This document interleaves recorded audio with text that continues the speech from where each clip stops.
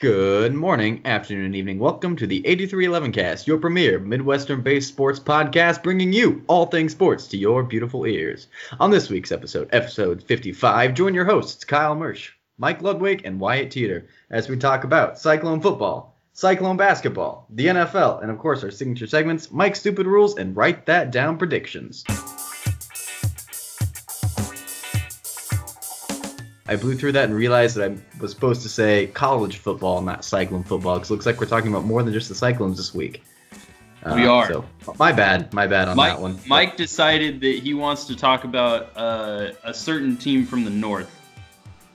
Yeah, we are for sure going to talk about that University of Minnesota Golden Gopher football team, because frankly, that's more exciting than the Cyclones right now. I'm so pumped. That Gopher game against Penn State was one of the best football games I have ever watched, along with 3 Iowa State football games for the past 2 years. The Oklahoma game 2 years ago, the TCU game 2 years ago, and the West Virginia game last year. But anyway, that game was insane. The best win for Gopher football in at least 50 years. Gopher football was struggling a lot like Iowa State football was up until a couple years ago. So just think about how big the Oklahoma win was for Iowa State. That's how big this Penn State win is for the Gophers. There's going to be no more the talking heads or the selection committee can say, but they didn't play anyone. They're not actually that good because they didn't play. Well, we played Penn State and we beat them. You know what? We are a good football team. The Gophers are a good football team. The Big Ten West is theirs to win. They have a 2-game lead over Wisconsin and a 3-game lead over Iowa with 3 games to play. So the Big Ten West is the Gophers to win. I know, Kyle and Wyatt, you're not going to have anything contribute to this segment, but all I got to say is pick off the ball when it gets thrown to you. Minnesota won because 3 balls were thrown up for grabs, and they picked them all off. Iowa State lost partially because 4 balls were thrown up for grabs by Jalen Hurts, and the Cyclones only picked off 1 of the 4. You got to get that ball. Hashtag the ball is the program. Hold on to that ball. The ball is the program. Hashtag Sky Umar, hashtag go the boat. Go ahead, talk about the Cyclones now, Kyle. Yeah, what's that guy's name? Number 11. Antoine Winfield Jr. Yeah. You might recognize good. his name because Antoine Winfield is an NFL defensive back. Yeah, he's a good safety for the Gophers, and I believe he's only a sophomore. I believe he's a 4th-year sophomore. Yes. So he could go pro if he wanted, because he's a ball hawk. But heck of a safety. I guess we'll talk about what happened in Norman. Which was also a fantastic game, by the way. It was a great game. The result just wasn't quite perfect.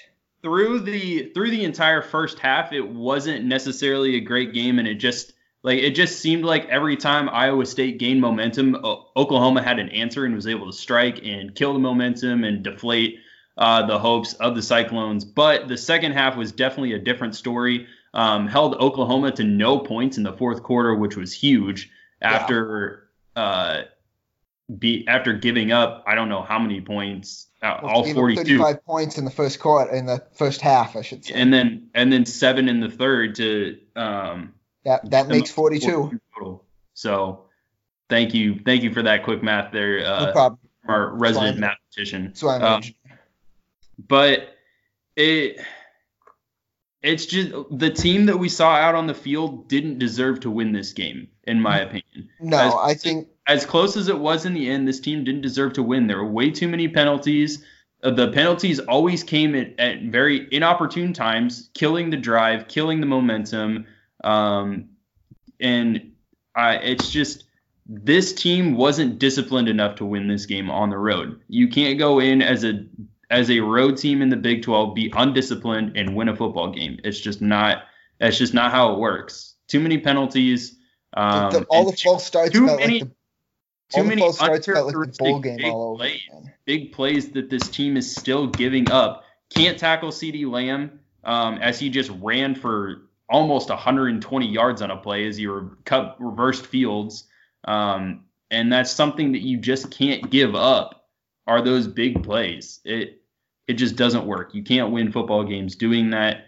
But in the end, we were somehow able to make it close. Had an opportunity to win the game while going for 2. And I believe that was the right call. I agree. I think that was absolutely the correct call. Touchdown underdog on the road. You are naive to think that team could have held up in overtime against Oklahoma. Completely naive. Here's the way I look at all those decisions, right? If you told Matt Campbell going into the game, you have one play from the 2-yard line to win the game, and that's it. The whole game is one play from the 2-yard line. Do you take it or do you play the game? You take the one play from the 2-yard line. Yeah. Right? And that's what you had with the 2-point conversion, right? If you all year, Matt Campbell has been preaching about how much faith he has in Brock Purdy. Put the ball in his hands. He played a good game. Brock Purdy, especially in the fourth quarter, was fantastic. He had some amazing runs there in the fourth quarter, especially that 3rd and 13 run in the fourth quarter, an amazing run to keep us in the game. He grew up in that bye week between Oklahoma State and OU. He did a little bit of maturing in that bye week and was able to be poised and be able to bring this team all the way back. And you have to put the ball in his hands. Now, granted, in that situation, as game managers sitting on the couch, we were looking at it just saying, he could have thrown it to Breece Hall immediately out of the backfield, or he could have thrown it to Charlie Kohler, who was open, instead of Petway, who was double covered. But in the heat of the moment in the game, that was probably his read. So yeah, I don't fault the decision. It might not have been the best decision, but in the end, you put the game in the best person's hand, and he played on it. Yeah, and you got to give it to Brock Purdy in that moment. He was playing solid football. You got to give it to him. Rely on him to make a play. Rely on your playmakers to make a play to win the game. I think it was the right decision. Nobody can sit there and just criticize Matt Campbell for his decision and his choice in that moment. No, I agree. It was the complete correct decision. Unfortunate that it didn't work out, but it's a decision that I would make every time in that situation. I wouldn't even, and I love that he didn't even hesitate, right? He knew, right? Immediately it was going to be Brock Purdy out there. He knew right away. Yep. So it's tough. I mean, basically, so the result of that game was that basically I see no path for the Cyclones to the Big 12 championship game now. There was a chance, had we beat Oklahoma, obviously there was a chance, or had Baylor lost, even if we lost to Oklahoma, there was still a chance. But now I see no chance. So, and at this point, this team is going for morale. Can we win the final 3 games of the season? Texas at home, KU at home, K-State on the road. Can we win those games, get to 8-4 on the season, get to a good bowl game, and try and, in my opinion, salvage what has become kind of a year of an unexpected season when there were a lot of high expectations for this team. Can this team bounce back at home against Texas, who will probably be ranked in the top 25 coming into Ames? Can we bounce back? Can we beat Kansas? And then you better beat Kansas. Can we beat K-State on the road? Frankly, if you don't beat Kansas, right, you might be looking at this team only has 5 wins right now, right? We've been talking this whole year as a bowl game was a foregone conclusion, right? If they don't win a game, they're not going to a bowl game. They've only got 5 wins. I mean, that's just the reality of what it is right now. They've still got to win a game to go to a bowl game. Now, they should beat Kansas, but you've got to go beat Kansas. Yeah. I mean, or you could just beat Texas, a game that you're definitely favored in, would also help. But beat Texas, and then you're going to a bowl game. Yeah. Granted, it's probably a dumb bowl like the Cheez-It Bowl in Arizona or going back to the Liberty Bowl in Memphis. But a bowl game is a bowl game. I think at 6-6, the Liberty Bowl is completely out of question. 8-4 would probably end us up at the Liberty Bowl again. very similar to the 7-5 season. Well, a lot of it depends on, right? So if we end this year 8-4, we finish third in the Big 12 probably, right?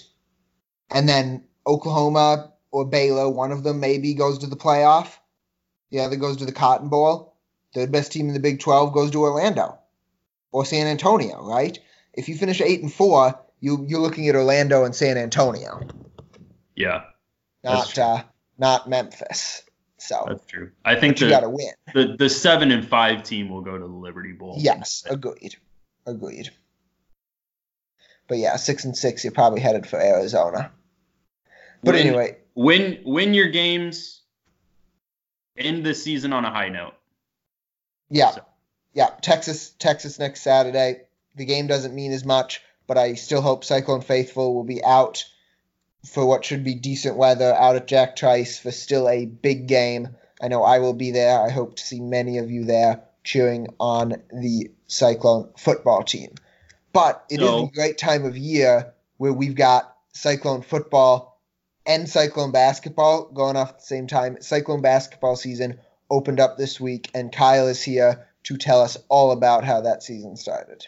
Well, this team is going to be scrapping for victories all year long. What looks to be what is shaping up to already be a long and tough season as this team finds its identity going forward after losing so many playmakers last year with the likes of Wigington, Shayok, Babb, Talon Horton-Tucker, all gone from this program. This program is now in the hands of Tyrese Halliburton, as we mentioned, and boy, has he been phenomenal so far. He's a player. He is putting up ridiculous stats. So far on the season, he has 26 assists and only 3 turnovers in 2 games. That's a 13 to 1.5. Like, that's insane. 13 assists to 1.5 turnovers on an average. It's crazy the pace that he is on so far. The Cyclones are going to go as far as Tyrese Halliburton can take them, and that's pretty much how this season's going to go. Obviously, the first game of the season, they played essential what I would equate them to a high school basketball team. That's what they looked like out there. Mississippi Valley State was bad, and that was confirmed when they lost by nearly 100 to their second opponent of the season. But the Cyclones played great defense, I guess we can call it, against this team, which turned the ball over essentially every third possession, it seemed like. So in the first game, Iowa State was trying to live or die by the 3, and that held true against Oregon State as well, trying to match the pace that Oregon State was playing with in the second game of the week. But after week 1, this team is 1-1. A couple of notes on some players. Trey Jackson and Zion Griffin were primarily the first 2 players off the bench for the Cyclones in both teams. Trey Jackson is actually playing very well for the Cyclones so far. He looks to be one of the options that for scoring off the bench if we need him. If the starters are struggling for scoring, struggling on the court, he's got some speed, can get out in transition, has the ability to knock down some threes. And Zion Griffin is going to be potentially the X factor of this team. He's the one who's getting scrappy, getting at the offensive glass, rebounding, getting on the floor, diving for loose balls, making some shots. But at some point, I think George Condit will get into the starting rotation, whether he bumps Solomon Young or Michael Jacobson out. I think he would probably bump out Solomon Young. George Condit had a great second game against Oregon State. He put 14 points in, as well as 6 boards and 5 blocks. That's impressive. I love good. Blocks are impressive. I like blocks. This Cyclones team has been missing a big presence on the glass for rebounds and a big time defender inside with the ability to block shots and send them the other way. So he could be key to the Cyclones' success going forward as well. But I think that this team is going to be at their best, and they're going to be able to win games if they get out on the floor and get in transition, get turnovers, get steals, great pressure on defense, starting with Halliburton and Nixon, who are going to be great perimeter defenders this year. Get Halliburton, Nixon, and Griffin out in space running the court. They are going to be the best in transition. We saw that a lot against Mississippi Valley State in that game. So get out in transition, run the court with our athletic guards and big men who are able to run too, and Michael Jacobson and George Condit, and hopefully get them into some pressure situations. At some point I see this team having to go to full court press, similar to not the same intensity and level as Press Virginia used to be, but at least some press in the backcourt to slow down teams and try and get more turnovers, force turnovers. Yeah, this team is not talented enough that they can be losing the turnover battle. I mean, it's the same thing with football. Right? The football team isn't talented enough to lose the turnover battle either, but this basketball team isn't. You gotta protect the ball, and you gotta try to turn other teams over, get out in transition. That's how this team is gonna win. So one big thing for Cyclone basketball could potentially be coming tomorrow. The announcement of Xavier Foster, the 5-star 7-foot center out of Oskaloosa, Iowa, will be announcing his decision tomorrow between Iowa or Iowa State. Let's hope he comes to the good guys instead of the other team. Would be a huge get for the Cyclones and will fill all of their remaining scholarships for the 2020 season after they picked up a commitment this week from another wing player, Dunbar, after only offering him like 2 weeks ago. So right now the Cyclones have filled one of their open commitments vacated by Mercedes Leach and Luke Anderson. So hopefully the fourth one is filled tomorrow, Monday, by Xavier Foster. Just out of curiosity, Kyle, what were the Cyclones going to do if Foster chose Iowa State before those players transferred? We weren't going to have a scholarship. What were we going to do? How are we going to get him if we didn't have a scholarship before those players transferred? Well, do you know what the plan was? How is that going to work? The plan would probably be that there was going to be attrition on the team. You can't take away people's scholarships. I thought they're guaranteed. They are guaranteed, but just figuring that somebody's going to transfer away from the team. I honestly don't know what the plan was without having an open scholarship. I mean, at this point, I have a strong sense that they're not expecting Tyrese Halliburton to be back next season, especially with how he's playing so far this year. We'll see. A lot of game left to be played. Lots of games to be played still. Yes, lots of games left to be played. Not as many games left, however, in the NFL season. And no, it's is it week 11 already? No, it's week 10. Okay. Still. That's a lot of weeks. And the Chiefs didn't necessarily set themselves up very well in the AFC going forward, as they seem to never be able to beat a nemesis in the Tennessee Titans. Andy Reid has only beaten him once in 9 attempts in his career, and I believe now the Chiefs are either 4 out of 5 in their last meetings, or the Titans have 4 wins and 5 tries against the Chiefs, or it's 5 wins and 6 tries against the Chiefs recently.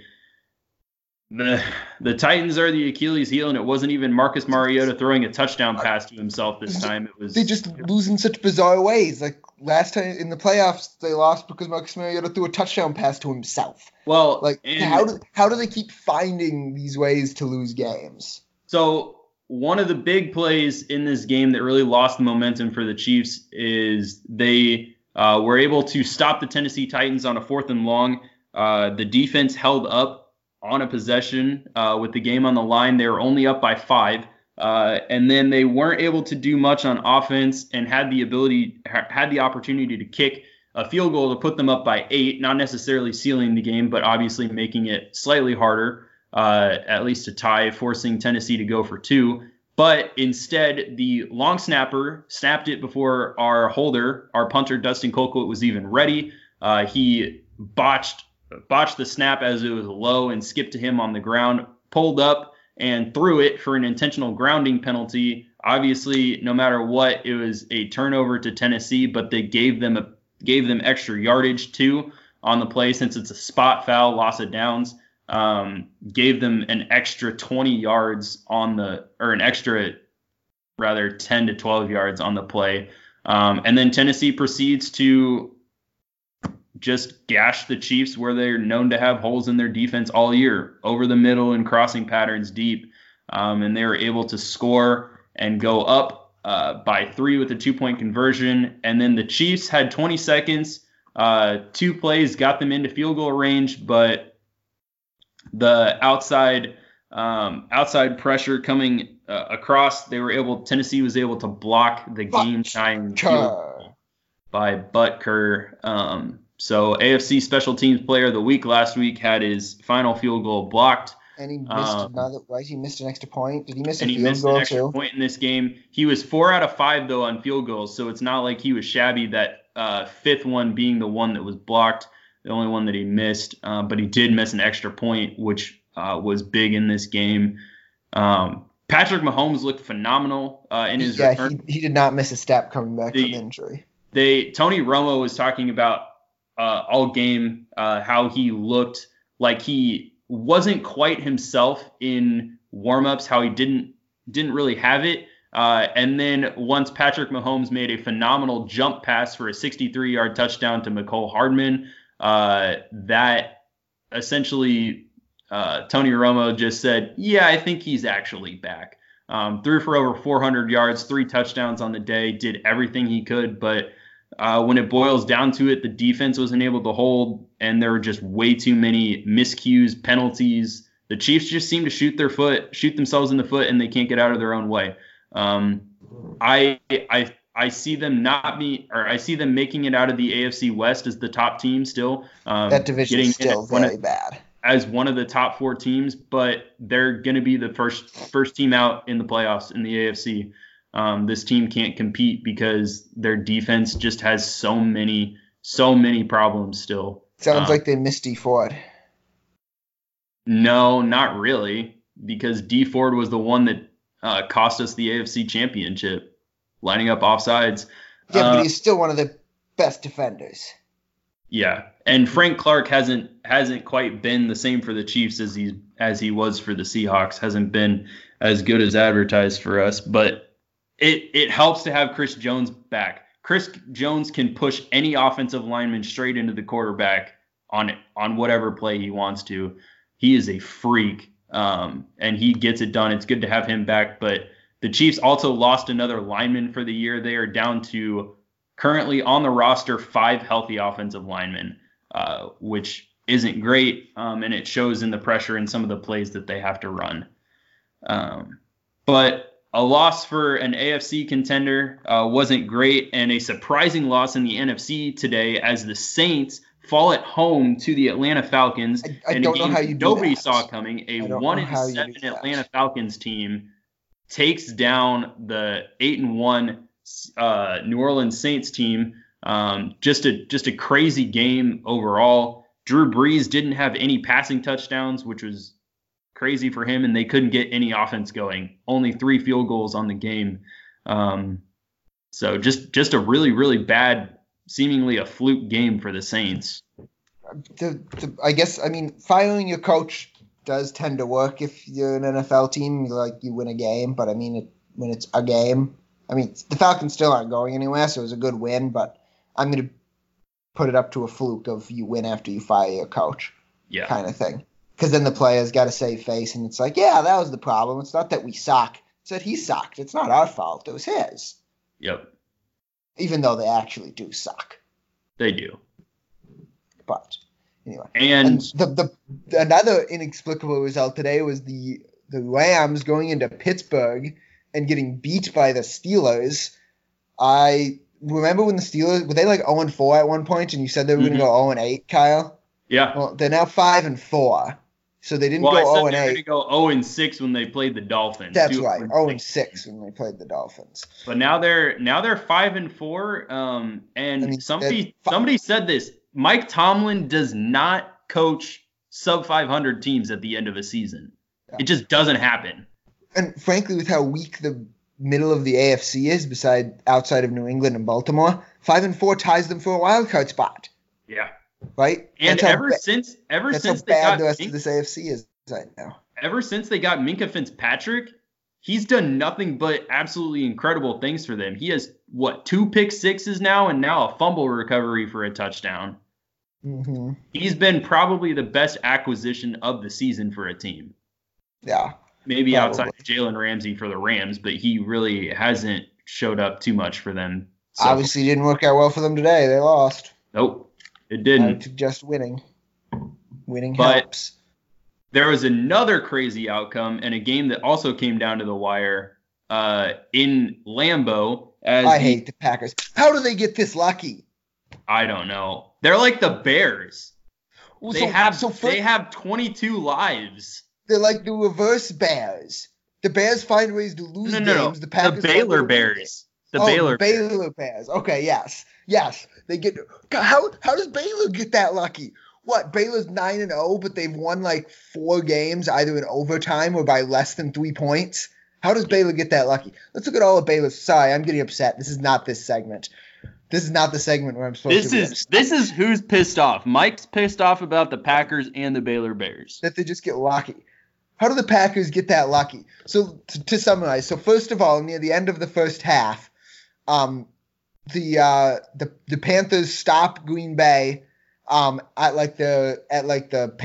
Green Bay's own 5-yard line as Rodgers throws it away as he's getting tackled.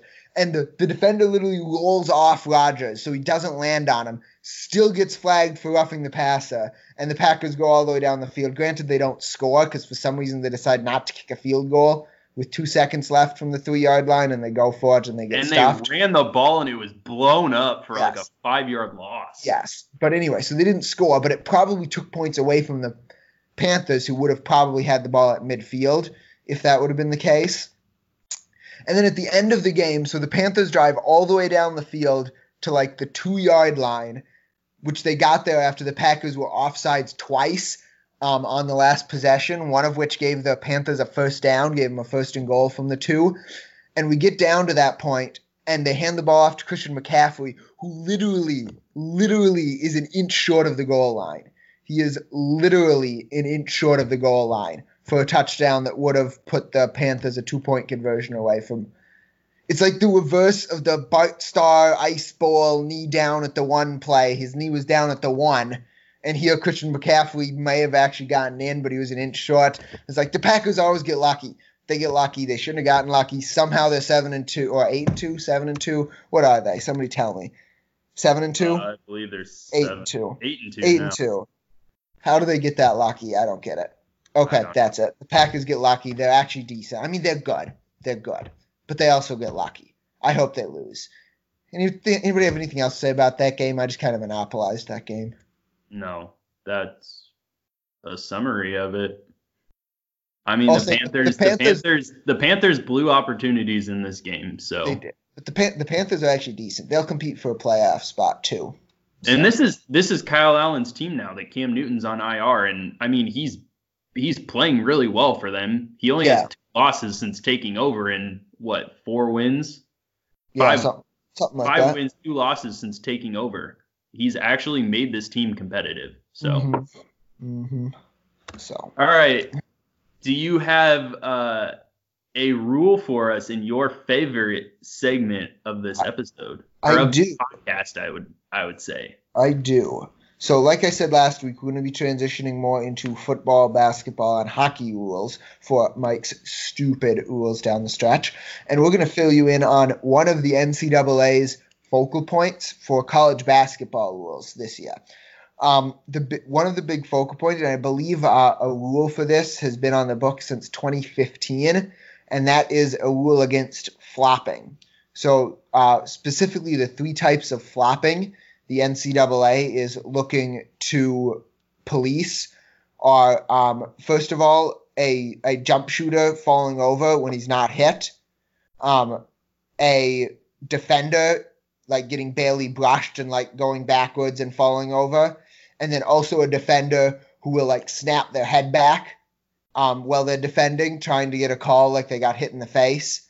They were also trying to clean that up and get rid of those flops from the game. So the way they're doing this, the way the rule indicates, so the first time is it's a delay of game warning, just like it would be like maybe you dunk the ball and, you know, you like flip it off to the side or something like that, right? That's a delay of game warning. And just like it would for tossing the ball away, a flopping delay of game warning gets charged to the entire team, not necessarily just the player who was called for the flop. After that, any other delay of game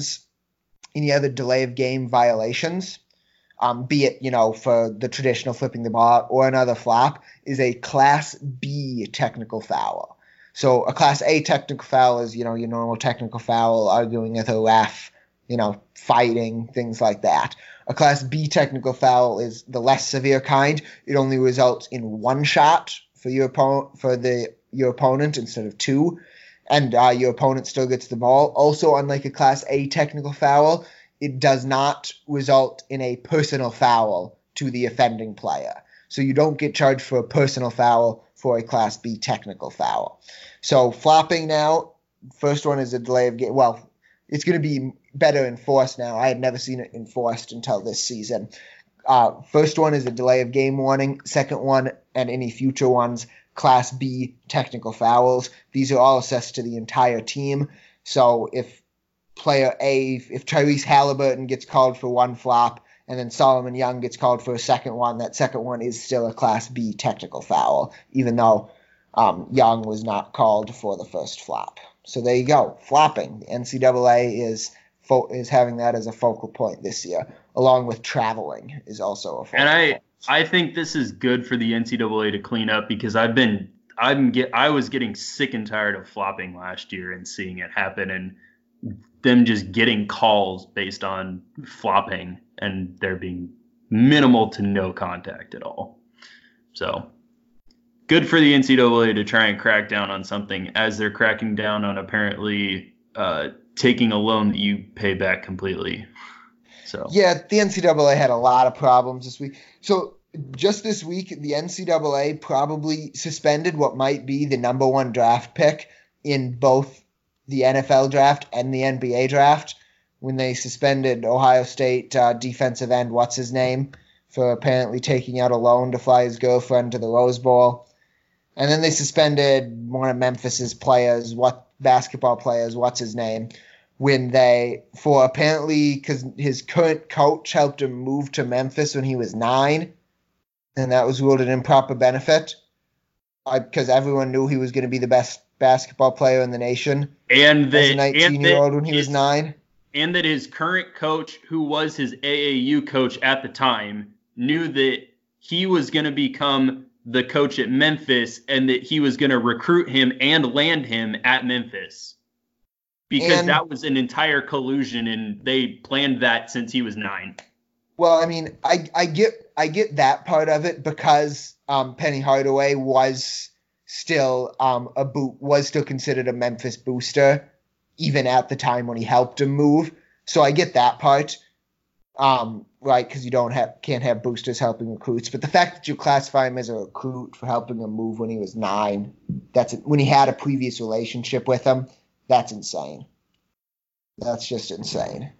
Anyway, that is not the NCAA. That is not the point of this segment. We should move on to our next segment. Wyatt, what is our next segment? Our next segment is actually the final segment of this episode, the Write That Down prediction segment. So if you want to go and hold us accountable, Mike, the floor is all yours. Yeah, I will do that.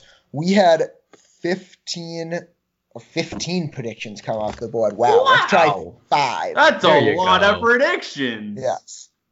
5 predictions come off the board. 1 each for me, Josh, and Wyatt, and 2 from Kyle. First off the board was Wyatt predicting that Brock Purdy would throw for 280 yards against Oklahoma. I believe he threw for 282 yards against Oklahoma. Maybe it was 288. It was Either way, 282. very slightly above 280. So Wyatt is correct there, and he gets a ding, ding, ding, ding. Ding, ding. Josh's prediction was that before the Oklahoma State game, he predicted that the next two Iowa State games would be decided by 7 or fewer points. That was correct, with us losing to Oklahoma State by 7 and Oklahoma by 1. So Josh gets a ding, ding, ding, ding, ding. Ding, ding, ding. I made an off episode, write that down, prediction on Friday. So this came about because I sent you a tweet. Yes, there's a stat that said there's only 3 teams since the start of the 2017 season that hadn't lost by 14 or more points, and they were Washington, Oklahoma, and Iowa State. And then I predicted that there would only be 2 teams that was good for at the end of the week. But then, the Iowa State-Oklahoma game was decided by 1, and Washington also won. So for that, I get a nah. Kyle had 2 predictions come off the board. First, he predicted that Iowa State will make the Big 12 championship game. I'm maybe 538 says it's still somehow theoretically possible. I can't come up with a scenario. It's a less than 1% chance anyway. I also agree that it's theoretically impossible. We're going to take it off the board anyway, and if they happen to do it, we'll give you like 6 bases for it as a makeup. So for that, you'll get a nah. The other prediction Kyle had off the board was another one of his and predictions that he missed the front end of. Go back a couple episodes ago to see our discussion on that. He predicted that Breece Hall will have at least 150 scrimmage yards against OU and Texas. He ended with like 140 scrimmage yards against 143. He was 7 shy. That is less than 150. So for that, Kyle gets a nah. Those are all 5 predictions that came off the board. So as always, we'll have Kyle lead us off with our predictions for this week. What do you got for us, Kyle? So I'm going to dip into the Cyclone basketball realm and say that Tyrese Halliburton will score at least 350 points this season and have at least 200 assists. Now, for reference, last season, Tyrese Halliburton had 239 points on the season and had a total of 125 assists. So let's just say, for argument's sake, the team plays 35 games. Last year, they played 35 total games. Yeah. So that would be, if I do some quick math here, and the team plays 35 games, that would put it at, 350 divided by 35. Ooh, what the heck happened here? With my calculator. 350 divided by 35. So that's 10 points a game. Wow, I really needed a calculator for that. Good job, Mike. I was going to say. 200 divided by 35, and 5.7 assists per game. So that's averaging 10 points and 6 assists per game. That might just be a single? Double? Single or double? I think you have to give that a double, mainly for the sheer fact that you can't say he's going to play every single game of the season. That's exactly what I was going to say. You now can't count on him being not only healthy but playing that much. He'll play if he's healthy. Now for the best he'll play the best reference game if he's healthy. The best reference of a point guard for the Cyclones in recent history has to be Monte Morris. In 2016-17 season, he had 575 points and 217 total assists, and he played 35 games that season. But Halliburton is a significantly better assister than Monte ever was. But Halliburton doesn't score the ball at the same clip that Monte had to. But he's going to have to. I'm just going to stop your argument there because you're not going to sell me on anything more than I can't count on him being healthy the entire season. So I'm going to go with the double based on just solely that fact. I was still arguing for at least a double. Okay, that's what I was going to give you anyway, so I didn't need to hear anything else. So we'll give Kyle a double for that one. Mike, what do you got? Yeah, what do I have? Well, let's see. I was so busy reading about my stupid rule, I forgot to come up with a prediction until right now. You want me to give Josh's first? Nope.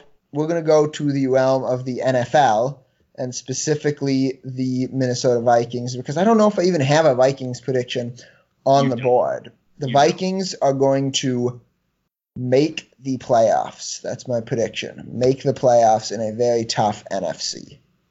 Hold on. I'm not quite sure how to quantify that yet. I got to look up some stats. Hold on. So currently Minnesota the Vikings has a 72% chance to make the playoffs. Oh, do they? Okay. That's I mean, sick. that's an insane. Okay, sure. Take an easy point.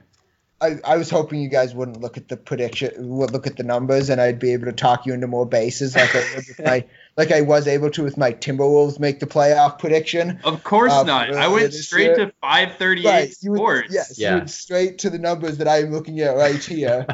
Granted, it was 68 before the Rams lost, so it got 4% by the Rams, up 4% by the Rams losing to the Steelers. Now, So, if you would have said that they win their division, I'd go with triple. yeah, I'm not going to say that because I don't think the Packers are going to lose enough games because they get lucky. Lucky. And seeing as you already played the Packers and lost. But I mean, we'll play them again, and this time it'll be at home, and we'll win. So, anyway, Wyatt, what's your prediction?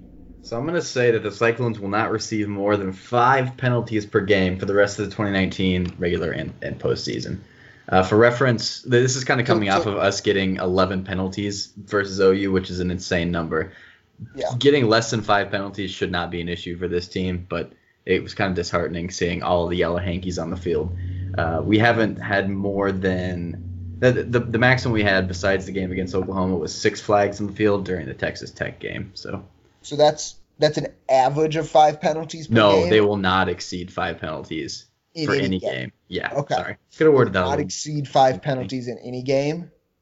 That's more likely to get you a higher thing than the average. Double? Wyatt's face when you said triple is going to make us go with double because I'm very, very surprised when you said triple. Double. So, Like I said, it double shouldn't for be that. hard. It should not be hard for this team to get their stuff together, be more disciplined, and quit drawing those flags. Yeah, I think double is very reasonable. Yeah, 11 for 84 yards is ridiculous for this team. So many false starts. Yeah, that was ridiculous. Oklahoma kind of took a page out of Washington State's playbook. They were doing a lot of stunts on the defensive line, just like Washington State was, and it again caused us to false start. You just got to be better than that. You got to learn and be better about that. You're right. Do we have anything from Josh this week? Yeah, I did. All right. Josh predicts that Alan Lazard will have at least 2 more touchdown catches this year. So he has 1 this year. Correct. Is that correct? Yes. Yep, against the Lions. From what I've been seeing. Did the Packers already have their bye week? The Packers have, let's see. So the Packers, right, we already decided they were 8-2, right? So that means they have not had their bye week. Correct. No bye week for them, so. And it looks like Alan Lazard's been getting the ball more frequently, though, than he was in the first half of the season. 5 games, Oh, for sure. Double. Double, do you say? I say triple. I see. 2 more touchdown catches this year. He's basically getting the ball in any pass play. 2 touchdowns in 6. 2 touchdowns in 6 games. That's a lot. He was targeted from what I saw on 3 touchdown passes by Aaron Rodgers tonight. He's getting red zone targets, double.